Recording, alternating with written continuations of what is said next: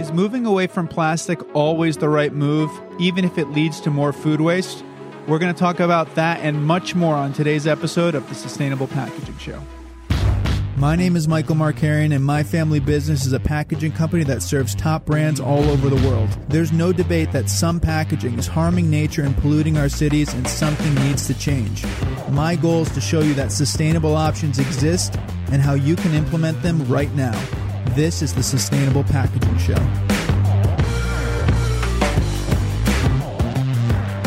All right, welcome back to the Sustainable Packaging Show podcast. We have a great episode for you today. You're watching the State of Sustainable Packaging for August 2023.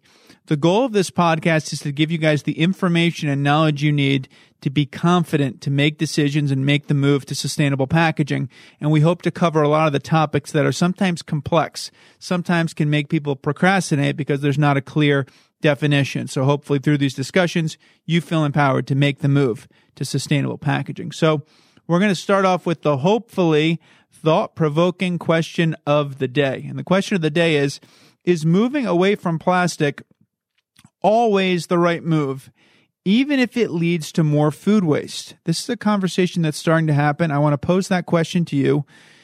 Drop it in the comments below what you think. Now, to be clear, I don't like plastic. I don't want plastic. I want to reduce plastic across the board. However, this is a valid question, and we need to answer valid questions and think about them. And this is part of you becoming more savvy in the world of sustainable packaging, is not to just say, no plastic ever, plastic is horrible, but to think these things through, and then hopefully you'll have an alternative and another solution.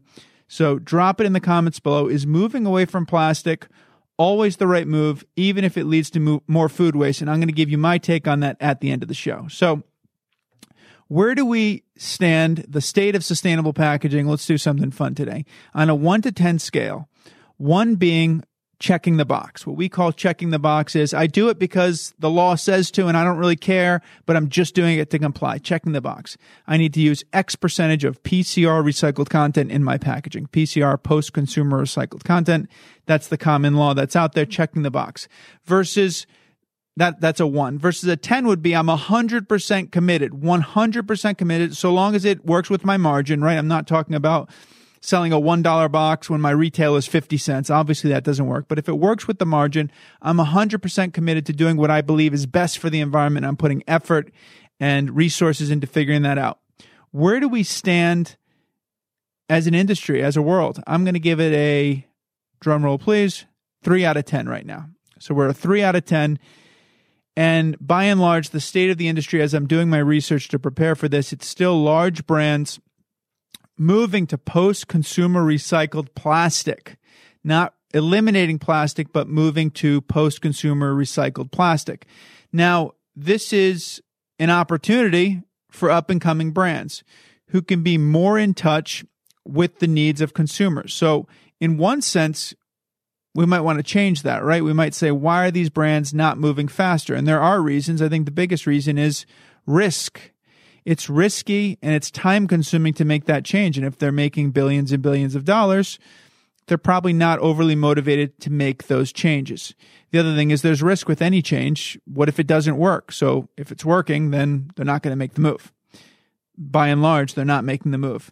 So that's the maybe negative side that can be discouraging. But as a brand, you have an opportunity here to move to sustainable packaging and connect with your consumers who want to see this change happen. So I see it as a phenomenal opportunity still as we're recording here in 2023. I've been saying this for years since we started the podcast, but I still think it's a great opportunity. So 3 out of 10. We'll see over time how that improves, but we'll give it a 3 out of 10 for today.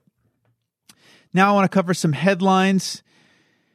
Okay, so SNS Insider says that the corrugated box market, so corrugated boxes, think about e-commerce shipping boxes, not toothpaste folding cartons, more Amazon e-commerce boxes, expected to reach a value of reached a value of $124.4 billion in 2022, with a and is projected by 2030 to reach $224.1 billion. So why do I say this? These are massive numbers, but this is encouragement to people that want to get involved in the sustainable packaging business. This is a market that's ripe for improvement. That's the current corrugated box projection, but that's not to say, and I guarantee there will be many innovations in this area of sustainable packaging. So I want to encourage engineering graduates or just people who love to innovate, people who want to build companies, to consider the sustainable packaging market. There's a lot of money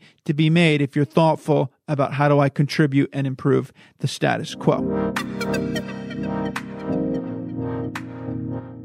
If you're looking for sustainable packaging in the cannabis industry, email wow@contempopackaging.com. Next article comes from sustainablepackagingnews.com.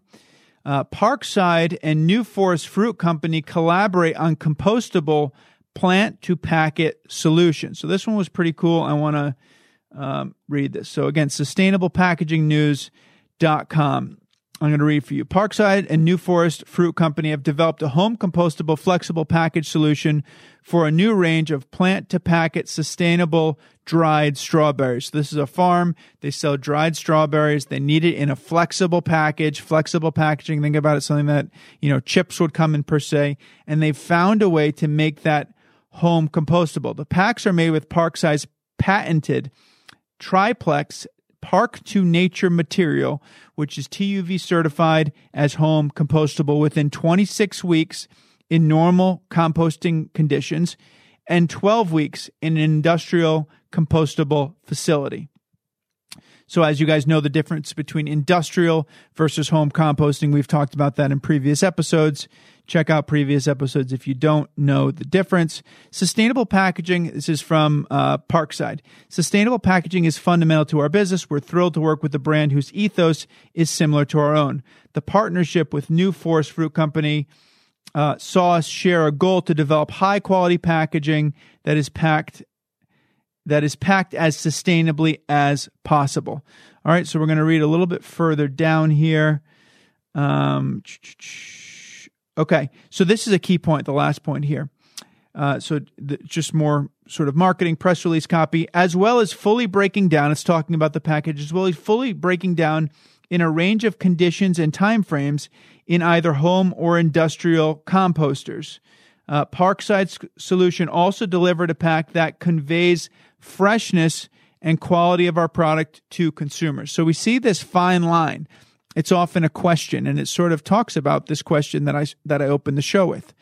The relationship between sustainability and freshness. You're going to see this more and more. The relationship between, if I go more sustainable, is it going to lead to more food waste? And this is one such example of an innovation that, from what we see, based on this press release, and Sustainable Packaging News is a fairly good source that I personally think highly of. I don't know everything about them, but relatively, I like what I see so far. Here's an example of where someone has balanced it quite well in a world where sometimes people say, we use plastic. Why? Because shelf life is the concern. And that'll be part of my take in a moment. Okay, so I'll drop that link in the comments below. The next thing I want to talk about is the FTC Green Guide update. So we've talked about the Green Guides.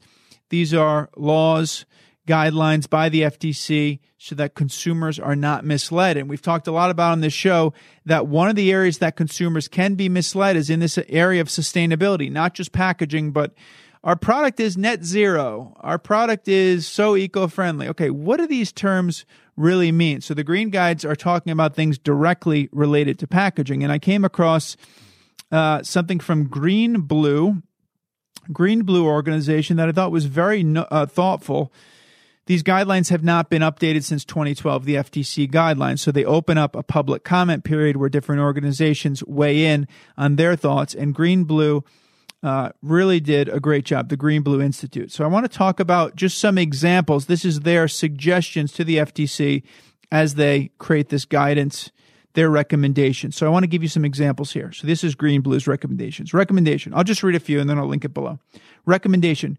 Provide guidance that chasing arrows, the little recycling symbol, should only be used for recyclable claims, not used for recyclable content claims. The difference between what is recyclable meaning this package can be recycled, and what uses recycled content. Now, just because something uses recycled content does not mean it's recyclable. And they're suggesting don't use chasing arrows in a case where you're just using recycled content. So this is an example of a very thoughtful recommendation, which is why I'm bringing attention to this guidance document by Green Blue Institute. Next recommendation, provide guidance on not using recycle-ready claims.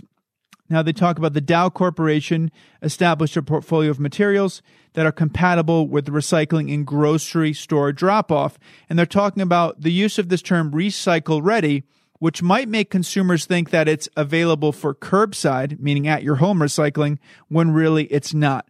So it's a combination of not misleading consumers, but if you want to give the brands the benefit of the doubt, which we will in this case, how do we make it where it's clear to the consumer what they can do? Even if a brand is not trying to mislead, but they might be leading the consumer to do the wrong thing with the packaging. They take that flexible package, they throw it in their blue bin because they think it's recycle ready, but really it's not recyclable in the blue bin. It has to be dropped off in the store. I think most of the times the brands know, frankly, but sometimes I would imagine they don't. Maybe the packaging company knows, but the brand doesn't know what they're buying into. So these are all good distinctions. Again, if we can make wise decisions at the top, packaging companies working with brands, and we give clear instructions to consumers of what to do, and that's done with a good heart, not in a way that's misleading, I think we're well on our way. I'll give you one more here. A recommendation, provide guidance on not using the term infinitely recyclable. So certain products are marketed as infinitely recyclable, and they make the point here. They say, in the context of packaging, marketers often use it as shorthand to convey to consumers that a material is not being downcycled. I like this point. In reality, recycling processes inherently involve losses and waste, and no material can be recycled indefinitely without incurring a reduction in quality and or quantity. Tin, metal packaging, is the one that I often market as infinitely recyclable because it's so much more infinitely recyclable than plastic or paper that breaks down far more. So tin is the one that often you'll see in the packaging world is infinitely recyclable. Is that an overstatement? Is that truly infinitely recyclable? Or is there's got to be some degradation, right, over time, but maybe it's so minimal that that term's okay. So this is more just to give you guys, I'll drop it in the links below, just more to give you a clear and good example of thoughtfulness and the type of thoughtfulness and distinctions that you can learn from and make so that when you're making your decision, no one ever says that company was greenwashing, that company doesn't care. They might disagree with you, but at least you'll have considered all the main points to think about.